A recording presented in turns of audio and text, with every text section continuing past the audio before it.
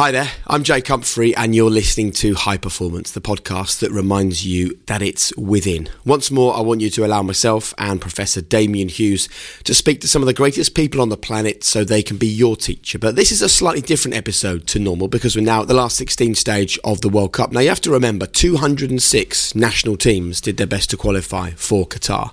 And that means that by the time we have a winner, 205 other teams are considered to be losers or considered not good enough, or there's question marks over the players or the managers. But if there's one thing that we've learned on this podcast over the past few years, it's that you need to park your opinions. Calling people losers, questioning people's integrity or their effort or their ability or their hard work or their determination is a waste of your time and a waste of your energy. Instead, we just say, have some empathy, build your understanding.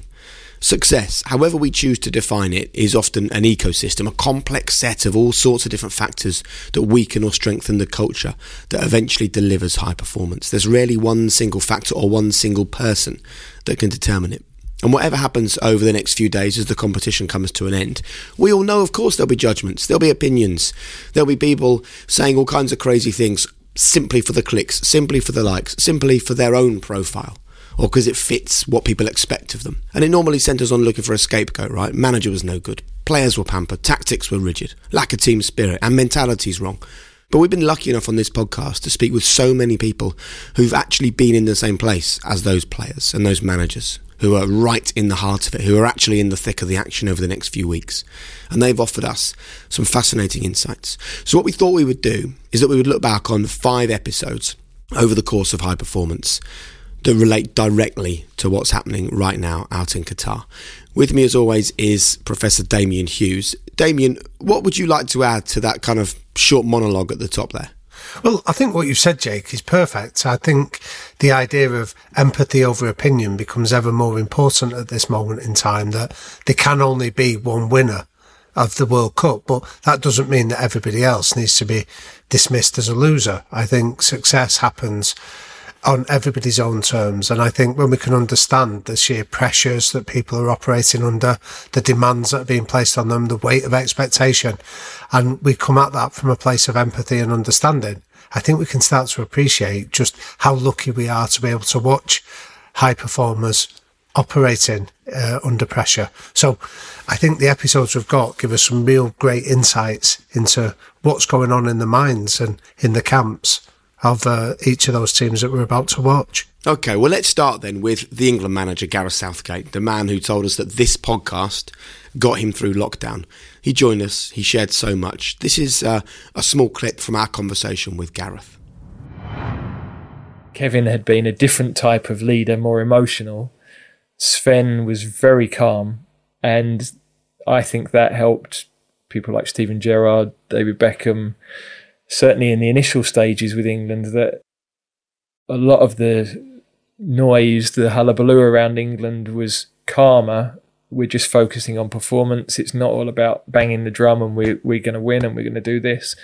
So he created that environment, and therefore, why is he going to be different at half time in a game? That's how he was, and he worked in that way.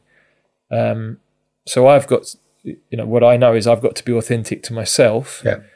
I think in being authentic to myself, I think there are different approaches you use at different times. There are rare occasions. I think it's rare because I don't think people respond to raised voices as much or aggressive challenge, but there are moments where that has to happen, I think, in a dressing room.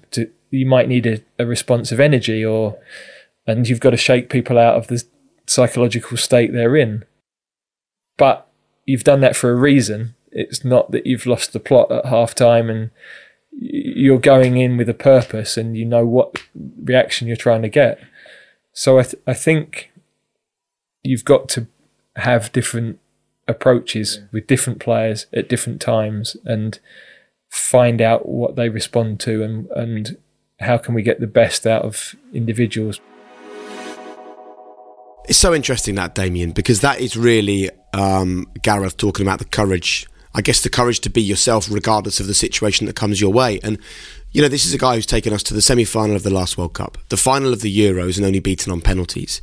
Yet still the criticism, still the accusations, still the doubts, still the question marks. And I'm really sort of proud of the fact that actually among all of that, Gareth does exactly as he's told us there. Since that conversation, he's gone on to make a final of the Euros and he's now at the World Cup. Nothing's changed. He still remains himself, being true to his job, doing it his way, doing it with the way that he believes is the right way to manage England, rather than kind of blowing with the wind, being affected by the media. Have you known him to create a media storm in his time as the England manager and do something, outlandish and ridiculous and un-Gareth Southgate-like? And I think sometimes people get frustrated because they're like, there's no reason to be angry, but I need to try and find one. The truth is there isn't a reason. Gareth is doing an exceptional job as the England boss. Definitely.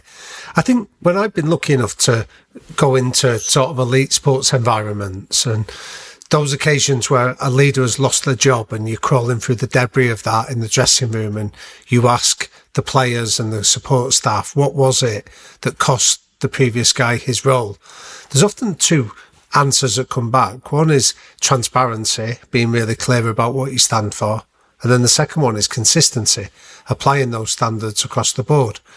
And I think Gareth's a textbook example of somebody that's really clear about the authentic leader he is. And then he is that authentic leader in every situation, whether he's in the finals of the European Championships or whether it's in a meeting with us that we had up in Harrogate. I think he's entirely consistent. And I think I'd encourage people that on the back of this World Cup, do you remember when we lost in 2006 and people then criticised Sven-Göran Eriksson for sitting on the bench and not being particularly demonstrative with the players? But yet that was exactly the same qualities that people had lauded for him in the qualification rounds and the years before it. So I'd encourage people that let's view Gareth through those two lenses of, is he transparent? Yes. And is he consistent? Yes. And view him as a leader through that lens rather than just whether we want him to be ranting and raving on a touchline and behaving in a way that's completely incongruent to him. And also I think that sometimes we judge Gareth Southgate by out-of-date criteria or out-of-date opinions. You can always, and people always will, question a selection, question a tactic, question an approach. I think the key with him is he's not panicked, he's not rattled, there's no knee-jerk reactions. He never comes out and sort of criticises the players and then backtracks and apologises or does something like that. And there's no doubt about it, is there, that if you act like that, then it transmits to the players. If you're calm under pressure, the players will be calm under pressure. If you're able to carry the weight of the nation, then the players are able to carry the weight of the nation. If players are getting criticised and you stand alongside them, it helps them to cope with that criticism. And I think that it's clear he is so meticulous in his planning. And I think that it's more than just football for him, though, isn't it? It's a bit like when we spoke with Eddie Howe, and it was all about developing the human being. I think that for Gareth, he understands that he is managing a group of people, not a group of players. Yeah, definitely. I think one of the things that is worth, again, people remembering is that he told us that his most important selection in his squad is the third choice goalkeeper, because that's the guy that's unlikely to get out there on the field at any stage during the tournament, barring a disaster. But that's the guy that's going to be out there latest on the training field every day, saving penalties, doing the extra training with the strikers that weren't sharpening up. So Gareth's insight there tells you that he's interested in every player, not just the star names that are hopefully going to carry England to the World Cup final and beyond. He's interested in every individual that's in that squad and seeing them as a person and not just what they can do for him. And I think that speaks volumes for him and the culture that is created in this England team. Yeah. And you know what? I get to speak to quite a few of his players, and you will struggle to find someone with a critical word for the way that he manages England. Who else should we hear from on this special episode of High Performance, Damien? Who do you fancy next? Well, I think that when one of the great criticisms that often gets bandied around whenever the England team sort of fail in a tournament is that the players don't care enough. And I think that our conversation that we had with Gary Lineker was a great answer to that criticism when he spoke to us around his experiences in 1990 in particular. If you could go back to one moment in time, what would it be and why? 1990, World Cup semi-final. Probably not the penalty shootout. but probably Chris Waddle's shot, when it goes across the goal, hits the inside of the post. See, now I know which way it would come out. So I would have moved myself a couple of yards to the side and knocked it in and win 1-2-1. And that's the only football match in my whole career where I look back and think, if only. I know there's the Brazil penalty thing, but that, you know, that's just a personal goal. But being that close to a World Cup final, you know, to lose on a penalty shootout, or to be a whisker of the wrong side of the post when it hit Chris Waddle's ball, came back out. And I honestly believe we'd have won the final. Obviously, I don't know that, but you know, they weren't the same Argentinian side that we'd played 4 years previously. And that would have meant we were 90 minutes away from football immortality. And that's the only thing. And Bobby Robson was exactly the same. I had the conversation with him. It was the only thing that he ever used to bank. Not every day. I don't think about it all the time. Honest. So the next time someone says that footballers don't care, let's remind them that 32 years on from that moment, it still hurts for Gary. And it's one of the things that people love to throw the way of any elite athlete when things aren't going their way. Oh, do they care enough? Have they got the fire? Have they got the desire? I wonder what that's all about, Damien. I think what we're often looking for is always like an easy trope, an easy answer for it. And I think it's that's something that when you see these players sort of coming off the field, they may be masking their emotions. The intense disappointment is something they might only share with those people within their inner circle. So you might see them coming off the field looking mildly frustrated. And because we don't see our own emotions necessarily mirrored back in them, we assume that they don't care enough. This was a big lesson, Jake, that I learned years ago when I was working in rugby league at the time and coming back on a team coach after a particularly galling defeat. The head coach was really measured in the advice that he gave me, because players were sat on the back of the bus laughing and joking, and yet those of us in the support staff were devastated at the front. And we were sort of like aggrieved that they didn't seem to care as much as we did. And it was my friend Tony Smith, a head coach at the time, that said to me, they're just masking it. Their grief will come out in a different way. So I'd encourage people not to necessarily measure how people feel by their external reactions. And I'd certainly say that anybody that's here in the World Cup cares deeply about it, whether you can see it or not. I think you only have to look at the evidence in front of you, right? Not only are they professionals that do this for a living, but also almost every single player from probably the age of 6 has dedicated their lives. Their family have dedicated their lives. We've spoken to so many people whose mums and dads have driven them around every single weekend to get them to training, to get them to that moment.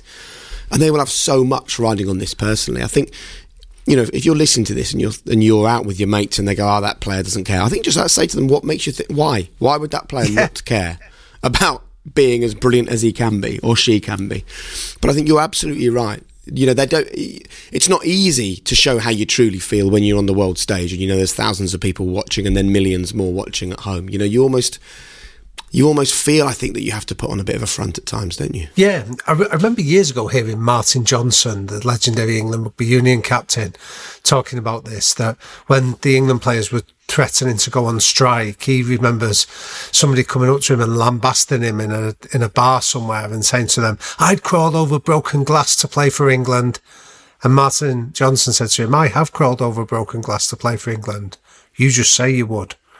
And the point he's making is that exactly your point, that if anybody's here at this stage of the sharp end of a tournament, they've gone the extra mile several times. Their passion can't be questioned. Their desire to get there isn't something that's up for debate, whether you can see that or not. And again, I'd really encourage it. If we have empathy rather than opinion, I think we'll start to appreciate the latter end of this tournament so much more. Right, let's hear from someone else. Here's Glenn Hoddle talking about tactics in the late 90s. I had some great players to work with. We were going places, believe me. We were playing some beautiful football, great football, playing 3 at the back, a bit different to what, you know, the norm was at the time.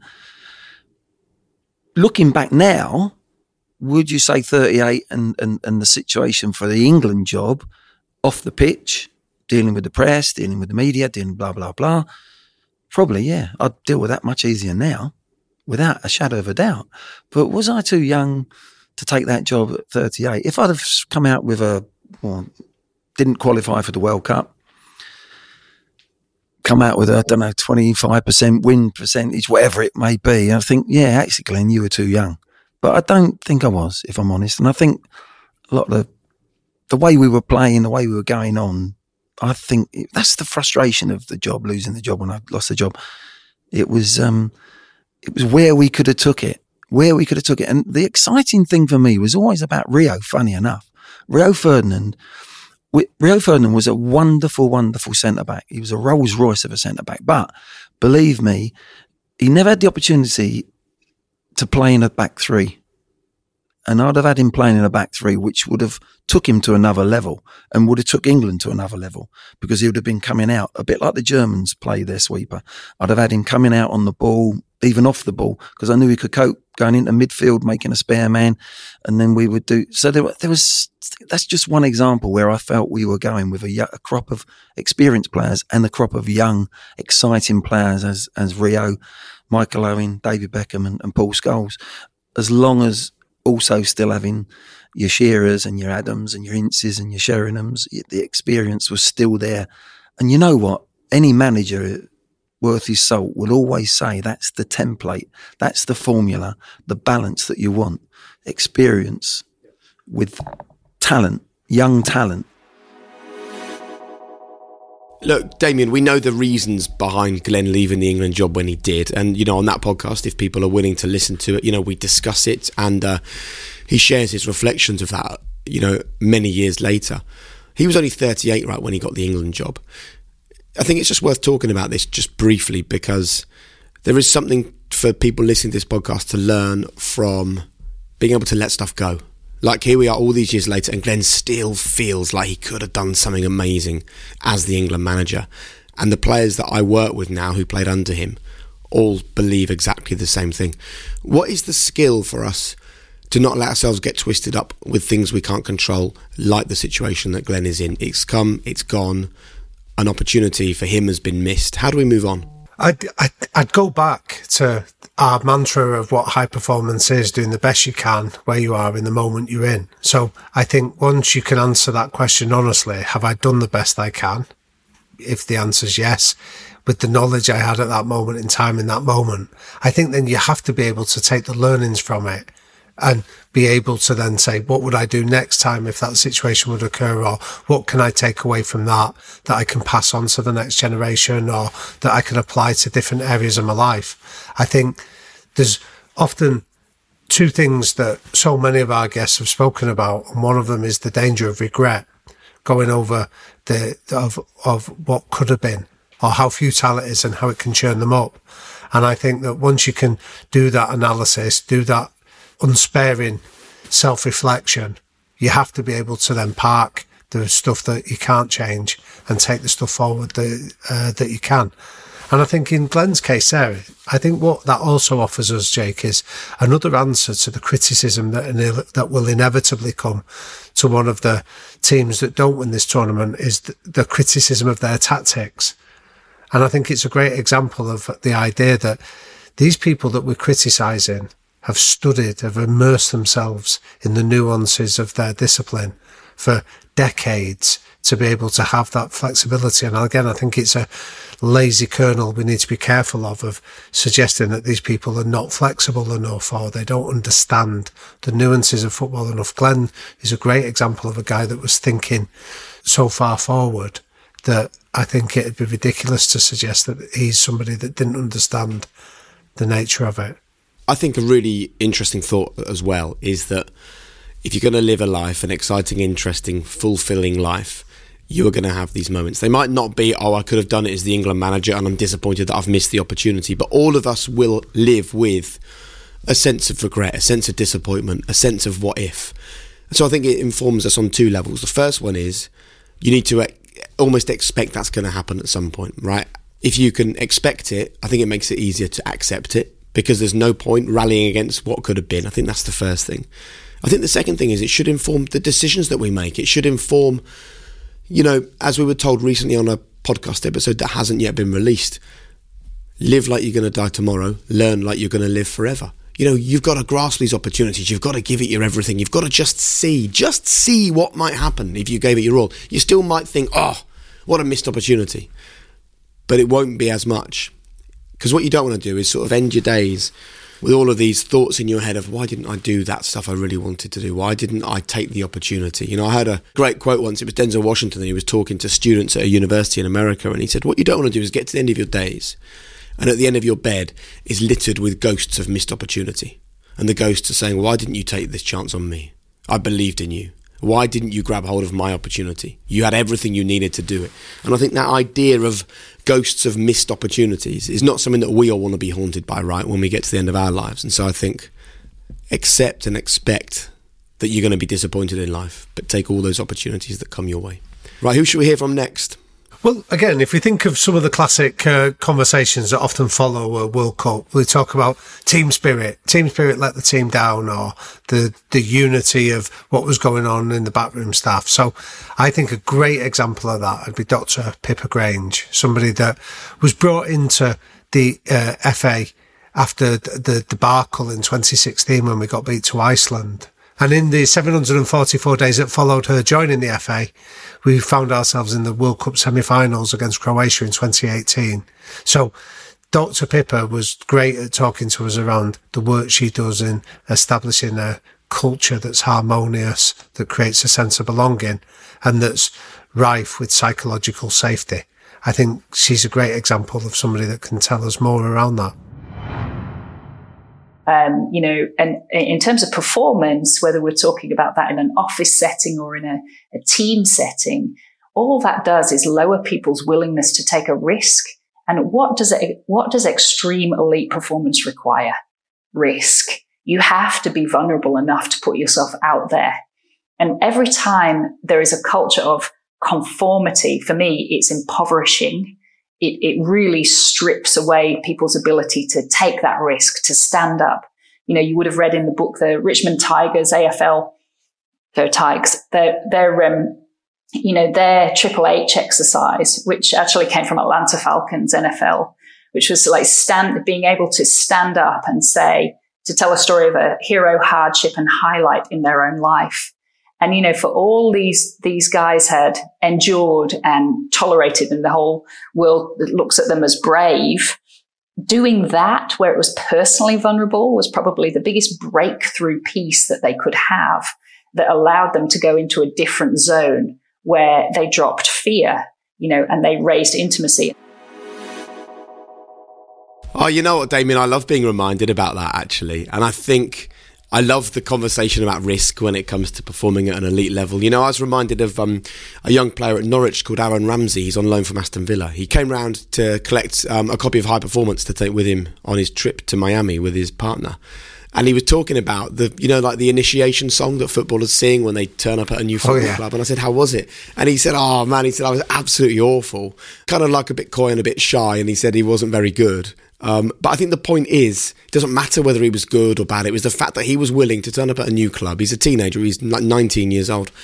And sort of expose himself in that sense. And I think some people look at these kinds of things from the outside and think, what is that all about? But it is that risk-taking that allows the relationship to grow between players in these elite teams. And I think it's a really interesting thing for us to consider when it comes to listeners trying to build their own teams. And as we both know, you've got to be vulnerable, and you've got to be vulnerable from the very top of an organisation. Yeah, definitely. And if anyone's listening to this, I think the idea of the 3 H's, the hero, hardship and highlight, is a really good way of framing conversations, of asking people to stand up and tell their story. We heard on the podcast recently Eddie Howe talking about the power of getting his Newcastle team to do that, because what that does is it starts to help people understand, what do we have in common?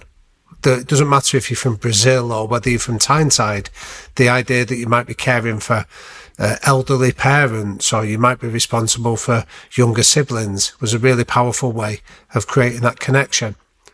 The one thing I would say, Jake, is that when I've been required to do team songs on a bus like Aaron Ramsey's describing, I have, and I'll tell you my go-to, which is always Yellow Submarine, because John Lennon and Paul McCartney wrote that for Ringo Starr because he couldn't sing, And so that's one where everybody will join in within seconds as well and save you the embarrassment of having to listen to your voice. So that's a little tip that I've learned. Off you go. I'll spare the listeners. We've not put an explicit warning sign on the top of this podcast. We'll probably also get a bill for about £100,000 for singing a Beatles song without permission on the podcast. But I'm sure we can all imagine your dulcet tones singing that. You'd love it. Shall we finish with a player who is representing England at this tournament? Yeah, I think this would be great because there's a really good chance that over the next few weeks we're going to be watching England stepping up to maybe take penalties. And I think that we've had this history for years that we're not good as a nation at taking penalties. And yet the guy that broke that hoodoo, if we can call it that, was Eric Dyer, that we were lucky enough to speak to on the podcast. We asked Eric specifically about the winning penalty that he took against Colombia in 2018. Do you think about the country, the people watching, the history with penalties, the fact that it's all on you, that everyone's holding their breath, that this goal puts us into the next round? Like, what can you take us through the mental story when you knew you were taking that kick? Yeah, well, it's kind of funny because Portugal knocked England out of penalties twice, and I used to get so much stick about it, at the academy, and but I felt Portuguese in that way, where like I felt like I have the Portuguese thing about taking penalties, like I grew up about it, I grew up with it at Sporting, as in the confidence thing. The confidence thing, like I feel like I had their confidence, to take a penalty or do one of those things, because I was one of them in that scenario where we'd practice penalties loads and all that kind of stuff, and I was around them doing it, so there was that kind of aspect to it. And then I didn't really feel attached to like I didn't feel attached to England's penalty like disasters, well, not disasters, but penalty losses in the past. As a fan, I did. Well, they were disasters. Don't worry about that. I was devastated. I was like, as a kid, I was devastated. When England lost on penalties, and it was actually a bad penalty, but I was really calm in that moment. I think what I take away from that is the importance of not carrying that baggage into those big moments in these tournaments. And actually, I'm kind of I'm buoyed by the fact that the young players playing for England at the moment, what do they know? They know a semi-final of a World Cup. They know a final of a Euros, only being defeated on penalties. They don't carry these issues that maybe the players 10, 15, 20, 25 years carried, do they? No, and again, I think that's an awful lot of credit to Gareth Southgate. Spoke about how heavy the shirt was when he'd played, and equally when he inherited it, that players would often feel that they were carrying the weight of the world on their shoulders. They'd freeze under pressure, or they'd somehow underperform against their capabilities. And I think one of the things that, when we get to the sharp end of a tournament like this, and I know we all have an emotional investment in our own team doing as well as we can, but I love that we can appreciate any team's high performers.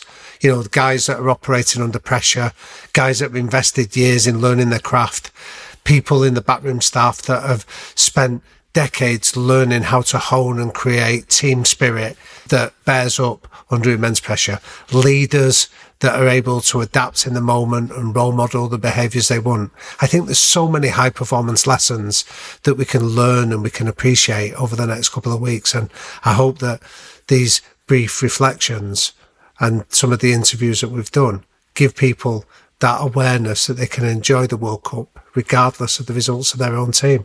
Absolutely agree with that. And, don't forget, we've got loads of other conversations from footballers and football managers. You can hear Steve Clarke on these podcasts, Frank Lampard, Steven Gerrard, Anthony Taylor, who's refereeing at the World Cup, of course, Maurizio Pochettino. There are really interesting football conversations everywhere you look. But if you've heard these small snippets and you want more, I can just tell you quickly that the Gareth Southgate episode is episode number 60.